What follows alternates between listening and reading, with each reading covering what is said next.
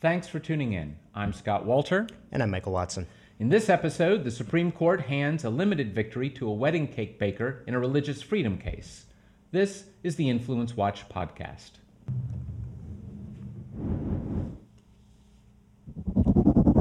Since the 2015 Supreme Court ruling, which extended government recognition of same-sex marriage to all states, many Americans have feared that an aggressive social liberalism would force them to publicly support events which went against their sincerely held religious beliefs.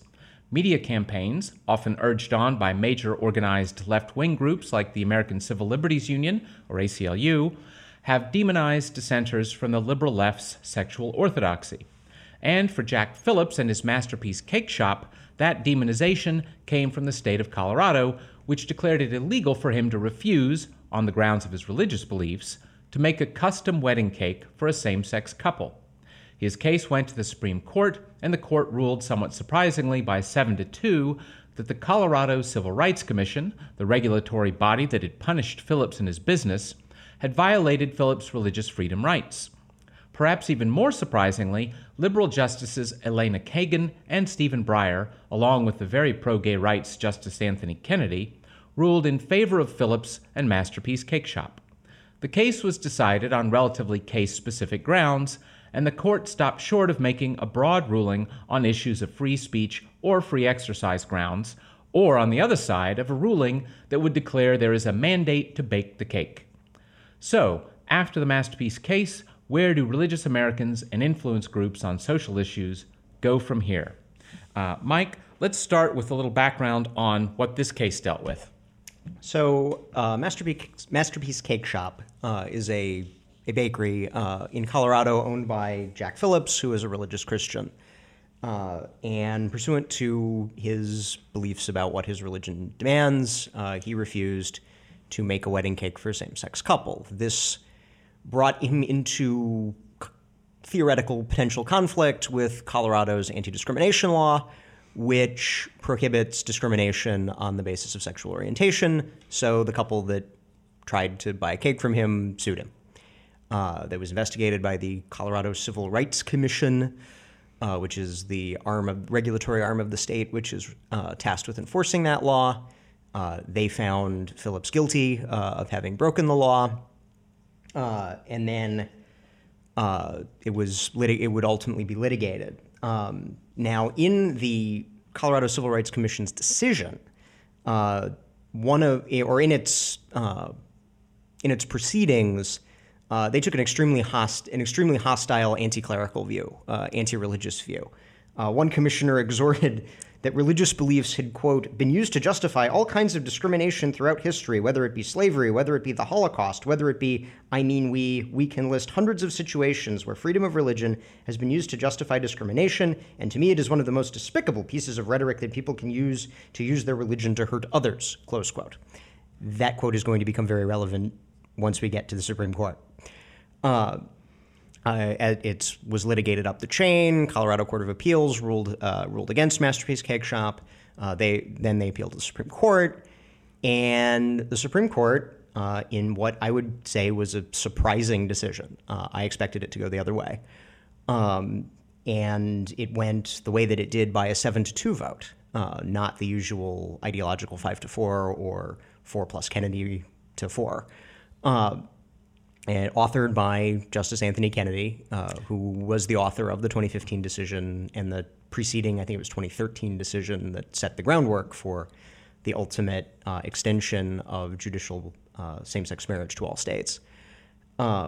He found that statements like the one that I just quoted showed that the commissioners had such obvious anti-religious animus that their decision violated the First Amendment rights of Mr. Phillips. Additionally, the Colorado Civil Rights Commission's other precedents, which had found that the opposite version of message cakes, cakes in favor of traditional religion, in favor of a Christian interpretation of marriage, that the Colorado Civil Rights Commission had said you have the right to refuse to make those. And that double standard also was taken as evidence of anti-religious animus by the court. Yes. But the court's ruling is really on the basis of this sort of double standard. But the court did not deal with the question of what if nobody on the Civil Rights Commission had been foolish enough to shoot his mouth off, and it simply it's a little bit more than just shooting off your mouth. It's also these precedents that the Civil Rights Commission established that showed that some cakes you can refuse. Some cakes are more equal than others. Some cakes are more equal than others, and in fact, Kennedy in his decision, which is a very Anthony Kennedy decision in that it's very wishy-washy and very floofy language and not the precision of argument that you might hope that one of our highest jurists would use. But he refers back to the 1943 West Virginia v. Barnett case, which was during the height of World War II. The Supreme Court ruled that public school students, in this case they were Jehovah's Witnesses, who are prohibited by their religion to offer allegiance to any temporal state, that they were able to that they could sit and refuse to recite the Pledge of Allegiance. And the quote that Kennedy took was that this double standard, quote, elevates one view of what is offensive over another and itself sends a signal of official disapproval of Phillips' religious beliefs, and that contravened the precedents that go back to that West Virginia v. Barnett case. So yeah, while they didn't say that if you have a religious objection, if you are a church-going Christian, that you have a right to refuse to participate, you have a right to refuse to participate in providing services to a same-sex marriage ceremony, it's a little bit more than just the civil rights commissioners were mean, and therefore it doesn't apply in any other case. Yeah, but the precise implications for future cases are unclear. And the precise implication, and Kennedy explicitly said the precise implications for future cases are not necessarily decided here. Yeah. Well, who were the lawyers on the two sides? So when it went before the court, it was brought. Ultimately, obviously, the state of Colorado represents itself. They're the government. They have government lawyers. The same-sex couple who were not able to get a wedding cake from Phillips were represented by the ACLU. Or actually, it's a disputed point. The couple claims they couldn't get anything from him. Phillips claims, and the lower courts decided in Phillips' favor that he said, "I'll sell you anything you want except a custom cake that I have to make myself. But anything else in the store, you're welcome to. Any of the other cakes and the rest." All right. So with that clarification, they were represented by the ACLU Foundation and the ACLU Foundation, the state affiliate of the ACLU Foundation. The ACLU Foundation is the tax-deductible arm of the ACLU advocacy group. Now, there's a bit of, might strike one as unusual that the ACLU is pushing for government regulation of speech, ultimately. Yes. But the ACLU's real ideology is state secularism, a French-style extreme separation of church and state. The ACLU has pushed for eliminating religious-based instruction in public schools. They have pushed for forcing doctors who have a moral objection to abortion to perform abortions. They have petitioned. They, at one point in the 1980s, wanted the Roman Catholic Church to lose its tax-exempt status. They're more anti-clerical than pro-civil liberties.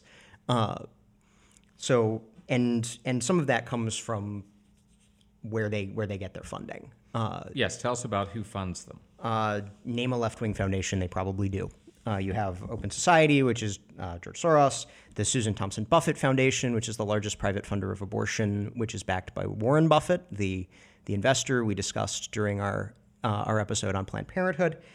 Ford Foundation, which was until very recently the largest foundation in America and funds any number of left-wing causes. And specifically, in recent years, the ACLU Foundation has gotten funding from the Gill Foundation, which is one of the larger single-issue LGBT issues foundations on the left. Yes, they are based in Colorado, and Gill originally made his money off of the Quark Express desktop publishing software that I can remember using years ago. He was very influential, not just in, this is 501c3 funding we're talking about, but also is highly influential in political funding. He's helped to turn his home state of Colorado. He was one of the along with Pat Stryker, one of the liberal donors who orchestrated the Colorado Democracy Alliance, which is credited, perhaps overcredited, but that's a debate for another time, with helping shift Colorado from a center-right state to a center-left state. He also is heavily involved in sort of a surreptitious, people didn't realize it exactly till it had happened, takeover of Iowa's legislature, because Iowa was one of the first states to pass same-sex marriage law, which people were somewhat surprised by, not thinking Iowa was a leader in such things. But it turns out it doesn't cost a lot to buy a lot of seats in Iowa, and Gil and his friends were and of course showing that no partisan changeover is permanent. Iowa, I believe, had the largest swing from Barack Obama to Donald Trump in 2016. At least among states that switch sides. Yes, no, and in general now is not controlled by folks that Gil was likely to provide checks to. Well, that's the Colorado side. Who is representing Mr. Phillips and the Masterpiece Cake Shop? So Mr. Phillips's lawyers and Masterpiece Cake Shop's lawyers were with the Alliance Defending Freedom, which is a social conservative, legal, public interest legal organization organized as a 501c3 charity. Now, because the left is the left, the Southern Poverty Law Center, which is the extreme left wing, I think is a fair characterization of their views. And they claim to be the watchdog of extremism and the watchdog of civil rights. They characterize any organized resistance, any organized opposition to a continuous expansion of social liberalism as anti-gay hate. So they have listed the Alliance Defending Freedom, along with other social conservative organizations, as so-called hate groups. For those listening on audio, I am making air quotes.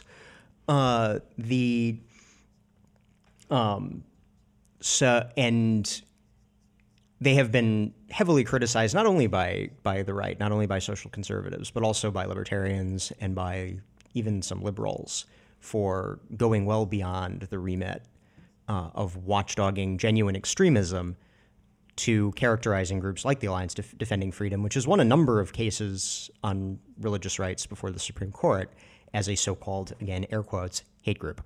Yes, it's a little dubious to imagine that a group that regularly argues and often with success in front of the Supreme Court, and in this case wins the votes of not just Anthony Kennedy, but Stephen Breyer and Elena Kagan, is some fringe lunatic hate group like the Westboro Baptist Church. Yeah, no, they've gotten considerable criticism for that, even as some elements of the mainstream center left press try to jump on their characterizations. Now, on the other hand, if I'm the SPLC, I'm probably not as worried as I might be, because as Peter Hasson in this morning's Daily Caller has a very good article on all of the high-tech companies that in one way or another collude with the SPLC or help to use the SPLC to police their own sites, Twitter and Facebook and Google and Amazon. In the case Alliance Defending Freedom is forbidden to participate in the Amazon Smile program that lets part of the money spent at Amazon go there. So SPLC is getting lots of criticism, but it still has enormous power, not just among the millions who are happy to donate to it. It's got $500 million in the bank right now, which is a little shocking for a charity, but also lots of respect in Silicon Valley. Well, they're also, of course, in a big case like this that's so closely watched, there are lots of friends of the court brief, or amicus curiae is the Latin term of art. So some of the groups involved in this case are not just social conservative on the bake shop side, are not just the social conservatives, are they?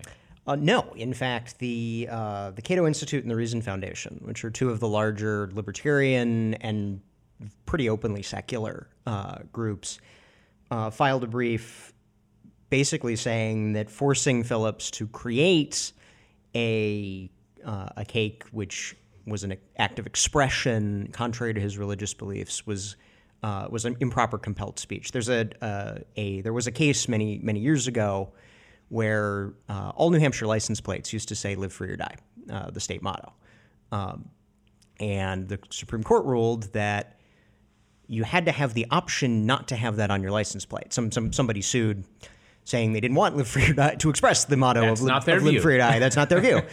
And they didn't want to espouse it on their car.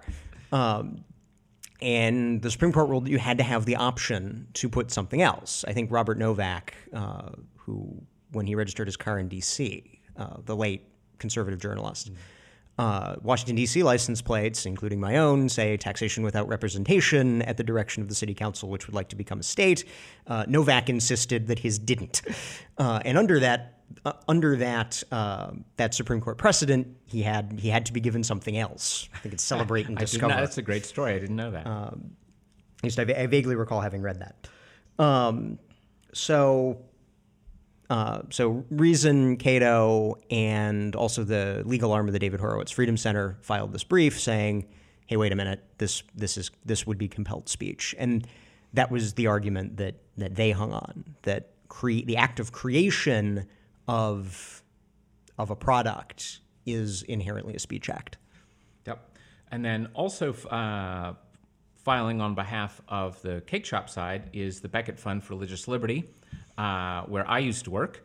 And they made their argument was not on the speech grounds, but rather that you have a constitutional right to refuse to participate in a religious ceremony or in a wedding ceremony. Or in adjunct to a religious ceremony. Yes. And of course, their concern would be in something like this. It isn't clear to me, having looked at the two dissenters in the case, Ruth Bader Ginsburg and Sonia Sotomayor, it isn't clear to me that they would be content to say that a rabbi or a priest doesn't have to participate in a same-sex marriage ceremony. So that's the sort of concern that Becket would have. And there's a related Becket case, from the most important religious liberties case of the last 25, 50 years, was won by the Becket Fund about 4 or 5 years ago, I think it was. And that is the Hosanna Tabor Lutheran Church and School versus Equal Employment Opportunity Commission. And what was at issue there was precisely this ministerial exception. Right. So because everything comes back to employment law, there is in federal employment law and federal anti-discrimination law, there is a carve-out that religious institutions have essentially discretion to choose their ministers. The Catholic Church can say that if you're married, you can't be a priest. And so what the Obama administration EEOC did was they construed that very, very narrowly, that only like the church, religious people and social conservatives often pointed out that Obama, when he would speak about religious rights, would use the term freedom of worship, construing a very, very narrow place for religious dissent from secular orthodoxy. And the Supreme Court, again, joined not only 5-4, but by, I think it was... No. In the Hosanna Tabor case, it was 9-0, including Sotomayor and Ginsburg and Kagan. Yes. So the Supreme Court unanimously held, no. That applies, because in the case it was a religious school, right? Yeah, a religious school, and it was a teacher, although she also was an ordained minister in the church. Mm-hmm. But her job was as a teacher. That no, the ministerial exception also applied to the religious school. And the Obama administration's interpretation was a violation of religious freedom. Yeah, I have to throw in here that just because I want to, I would hate for history to fail to recognize the radicalism of Mr. Obama. In that particular case, there were, of course, lots of, again, these amici briefs from outside groups the administration took a more extreme view than the ACLU, than People for the American Way, than the Freedom from Religion Foundation. To get an idea for the last two, the Freedom from Religion Foundation are the people who sue to take crosses down from military memorials, and People for the American Way was explicitly created to oppose televangelists. I say in air quotes. Yeah, well, and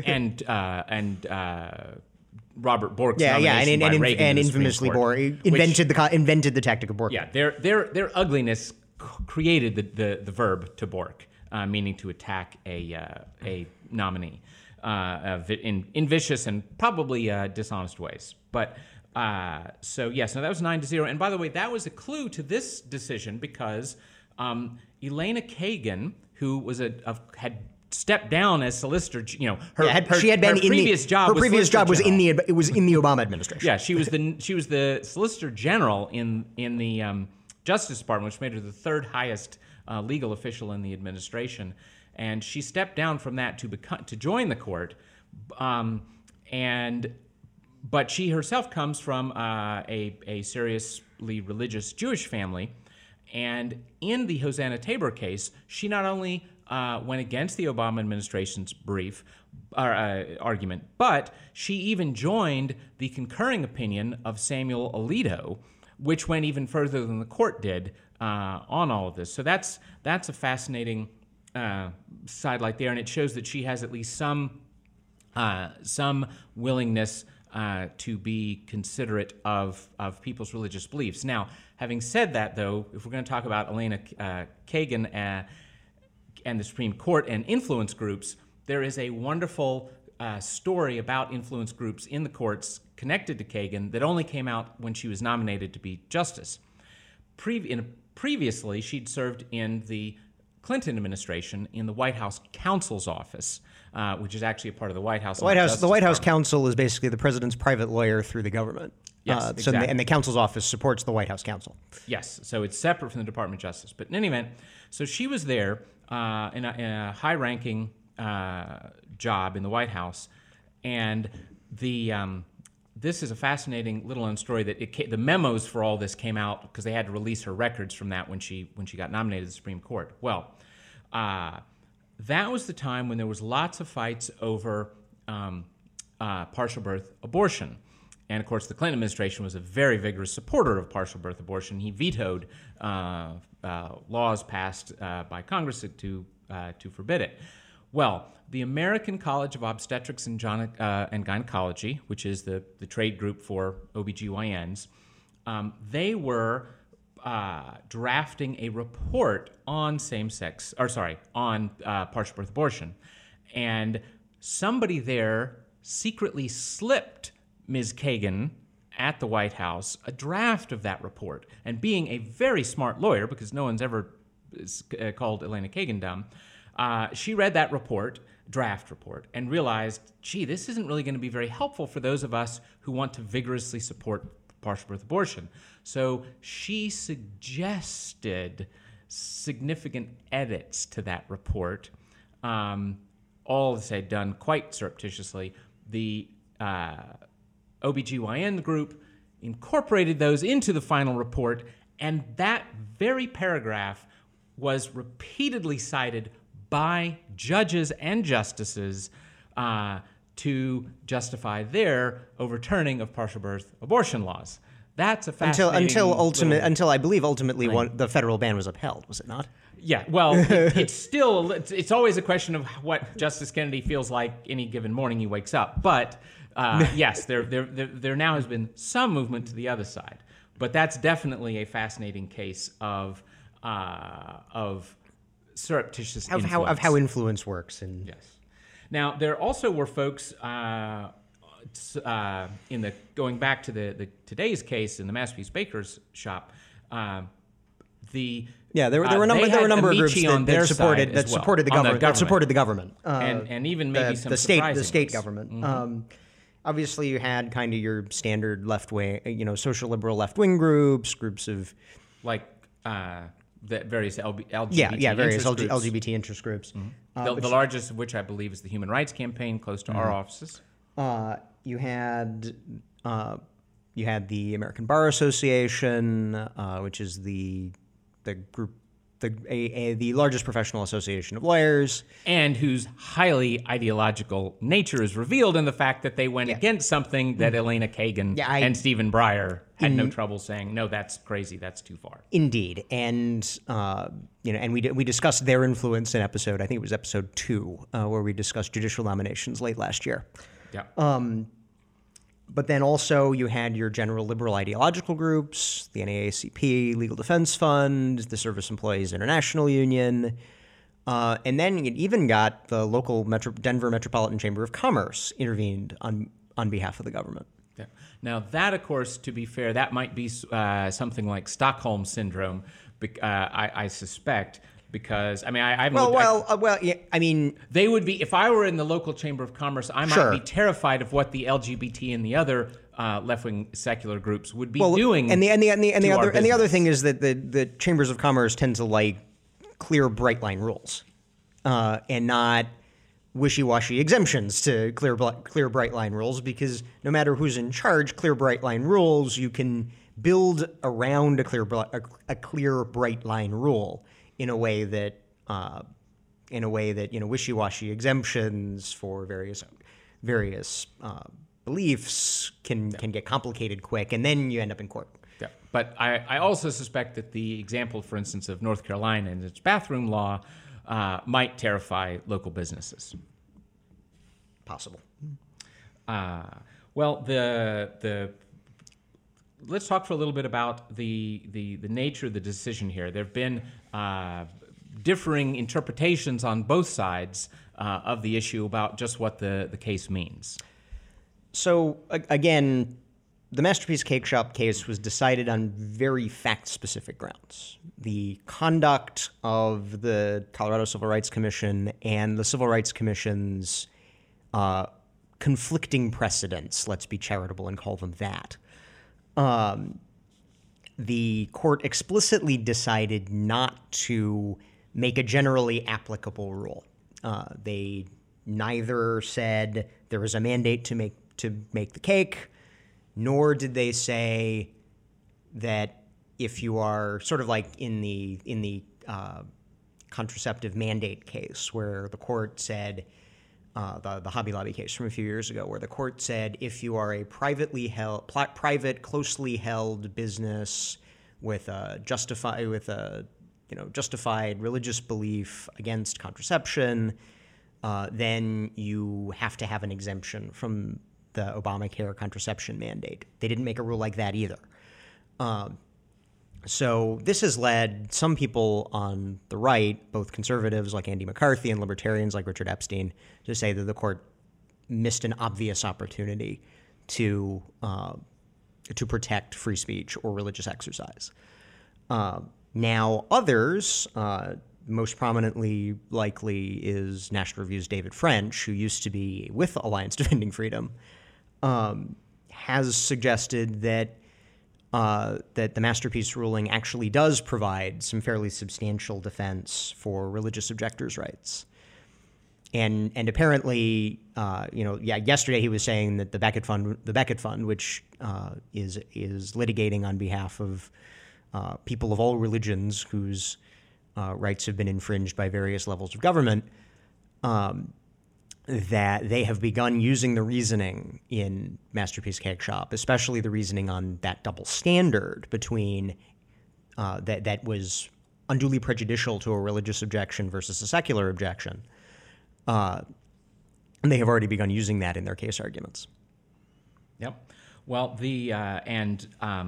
another significant commentator at National Review weighing in on this with somewhat optimistic views was Wesley Smith, who cares a great deal about the bioethics issues, and he wasn't overjoyed, but he did think that for the sorts of cases he worries about, namely the question of doctors, nurses, hospitals, pharmacists having to participate in abortion or in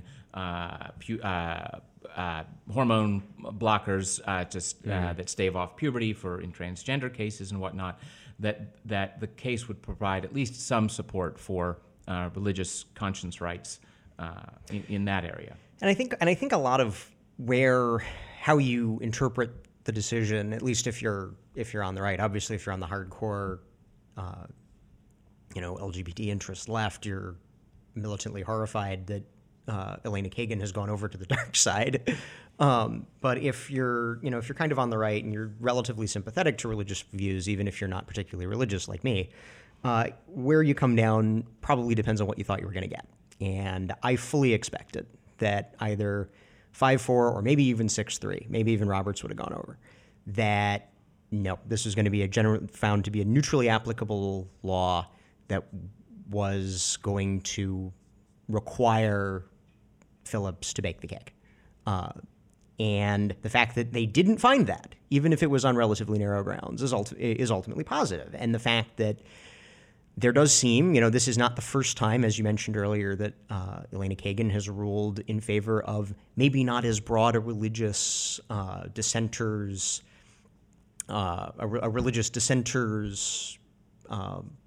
leniency that you might hope for, but it's not the first time she's ruled in favor of one. In addition to the case that you mentioned, there was also, I think it was last term, the Trinity Lutheran case involving a Missouri law which denied participation in a I believe it was a recycling program for shoes to make the stuff that goes under tires. Tires that then goes into playground the playground smushy stuff. Yeah, the kids fall to keep your kid from to keep your kid from breaking his arm or whatever. Yeah. And they were denied that by the state of Missouri, and they sued, and it went up to the Supreme Court, and the Supreme Court ruled 7-2, identical split, that no. Actually, if this program is going to exist, it cannot kick them out just by virtue of being a religious organization. So if all you thought you were going to get, like I did, was nothing, even a comparatively narrow place for religious dissenters is, in my opinion, a positive development. Having said that, of course, it's entirely possible that as early as next term, all this will get revisited in a case with a different set of facts. Right. And we may find, again, there's so much that could change. There's some question. Sean Trendy, the psephologist for Real Clear Politics, tweeted after the decision came out that for the first time he was reconsidering his prior that Anthony Kennedy was going to leave the Supreme Court in a box. That he was going to stay until he died. So if Anthony Kennedy retires and then Trump appoints a jurist like many of the people he's been elevating to appeals courts, from a sort of Federalist Society background, we could be looking at a broader exemption. Having said that, Republicans also have a history of nominating people they think will rule certain ways, like Mr. Justice Kennedy, and even Mr. Roberts in the case of the Obamacare. Sure, case. If I'm going to be charitable to Republican jurists, I'm going to say it's because they're actually jurists and they're not just legislators in robes. They actually attempt, but sometimes they do behave as if they were legislators in robes. So there will, it's possible that there could be a change. There could be a change in the court. It's possible that a different set of facts would be found differently. Exactly where this is going to go, we don't know because they didn't tell us. Yeah. Well, I want to take a second just to say that I certainly think this area of the law is quite critical, and it's worth a glance at the First Amendment ought to bring up anyone, secular or religious, who has some interest in liberty to be sober about these kinds of issues, because I think even in the structure of the First Amendment, there's something fascinating. The very first liberty in the First Amendment is freedom of religion, free exercise of religion. And let's be clear, that was in even though many of the prominent founding fathers, Ben Franklin, Thomas Jefferson, were pretty secular guys, that they saw coming from the history of the European wars of religion and the English Restoration and then the English Glorious Revolution, because the Catholics were going to the Stuarts were going to reinstitute state Catholicism, that the dissent of conscience had to be protected or there would be war. Yes. And also, the very idea that we should be self-governing implies that we should be able to think, even in the grandest, most cosmic ways, there should be liberty to think. So you begin in a way with the liberty of thinking, and then you move to free speech, which is being able to express your thoughts, and then you move to freedom of the press, which is I don't just have a right to express my thoughts to you across the dinner table. Yeah, I can express it to whoever I wish, so long as I have the resources. Yes, publishing it publicly, and then lastly, freedom of association. The ability to get together with my friends to all say to say the same thing. Yes, and to say it to the highest, to the government even. So that's a natural, beautiful web of understanding of free thought, free speech, and free society, and it all flows from what you called freedom of thought, what I called freedom of conscience. The right to come to a conclusion about what we believe to be true and then to articulate it. Yeah. Now, another aspect of the Constitution that is important in these hot-button social issues is, the Constitution never envisioned that the Supreme Court was going to be making decisions about marriage and or abortion or things like that, because obviously things like that were intended to be left to the states. The federal government had a few defined critical powers, mainly externally facing the world, so defense and commerce and the rest, but they never intended, the founders certainly never dreamt that federal legislatures or federal courts were going to be deciding questions like this. And in some of the hot-button social issues like abortion, if we went back to that where it's like, hey, states are going to decide what personhood consists of and when it's going to be defended, when it's going to be, or when the taking of it is going to be prosecuted, that might do a great deal to diminish the wars over abortion. It's worth remembering that in 1973, the liberal New Republic magazine was horrified by the Supreme Court's Roe v. Wade decision because they quite rightly predicted this will cause tremendous backlash from religious conservatives, and people forget all this history. In 1973, white evangelicals didn't vote much. They were not a powerful voting bloc. Well, and there was no party of where they would go. It was not, the parties themselves were not polarized. The parties had not sorted on questions of religiosity, on questions of religious intensity. The Nixon administration, as we discussed in our episode on Planned Parenthood, the Nixon administration was passing family planning laws. Yes. That ultimately federally funded Planned Parenthood to a substantial degree. But, and that was a nominally Republican, nominally, I guess you would call them conservative, administration that did that. It was not a partisanized topic until after 1973. Yes, and the New Republic, which had no objection to abortion in principle, but very much had objection to the courts coming in and overturning 50 states' laws on abortion, quite rightly predicted that this would not be a happy thing for America's politics and would not be a happy thing for the left. So, on the other hand, Masterpiece Baker's issue,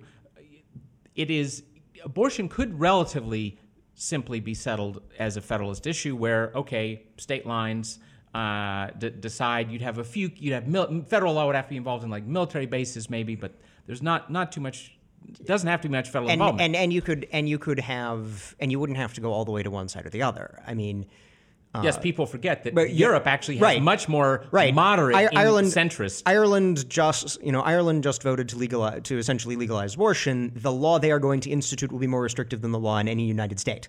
Yes. Yes.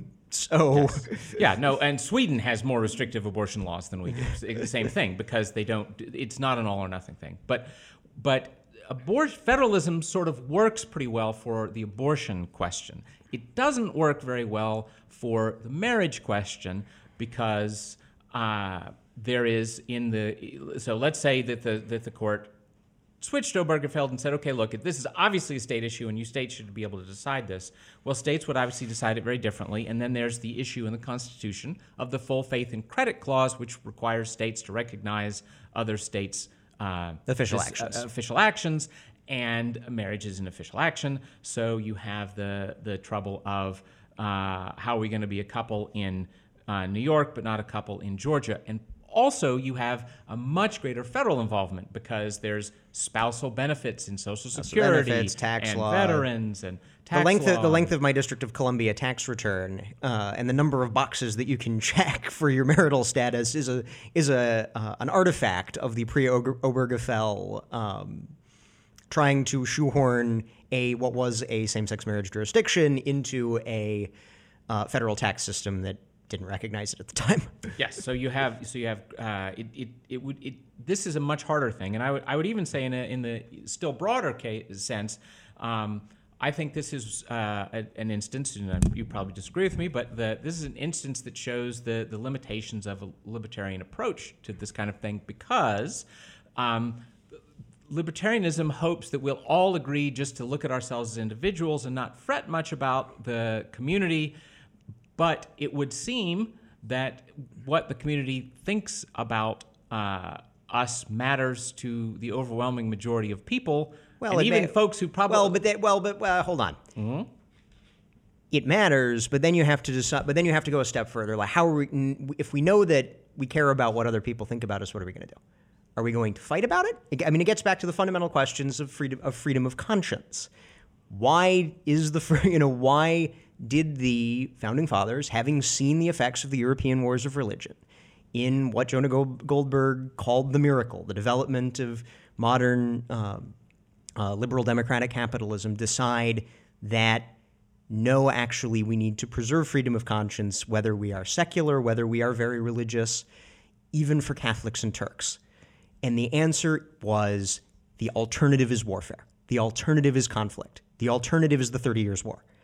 And unless, and again, this is something that I think we can say that to an extent even Elena Kagan recognizes, there has to be a place for religious dissenters, whether it's religious dissenters within a religious society, secular dissenters within a religious society, or in this case, religious dissenters in a secular society, where they are able to live their lives in some accord with their beliefs, but not impose those beliefs to an overwhelming degree on the majority.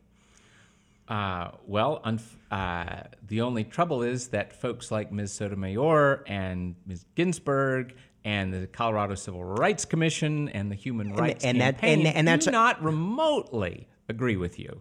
Of course they don't. They're also socialists. There are also Nazis. I mean, the existence of extremists, the existence even of very well-funded extremists, the existence even of very adamant extremists,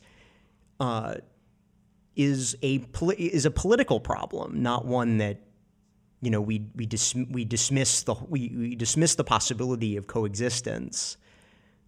Just because some people don't want to coexist. I believe fundamentally that most people do want to coexist, that most people do not want to go all the way to take the Catholic Church's tax exemption away, even if the ACLU might want to do that. And again, ultimately that's a political question, ultimately that's a legal question, and I think I am more confident, although I'm ultimately not super confident, I am more confident than I was last week that there is a willingness to make that space. Well, let's hope that you're right, Mike. That's our show for this week. If you're listening to this on iTunes or Stitcher, you should know that we broadcast a live video version of the podcast at 10 a.m. on Thursdays on Facebook Live and YouTube. You can find our pages by searching Capital Research Center. And if you're watching the video version, we encourage you to subscribe to the audio on your preferred podcast platform. Also, go to influencewatch.org to look up all the different groups that we've talked about, SEIU, Becket Fund, ADF, and all the rest. We'll see you next week.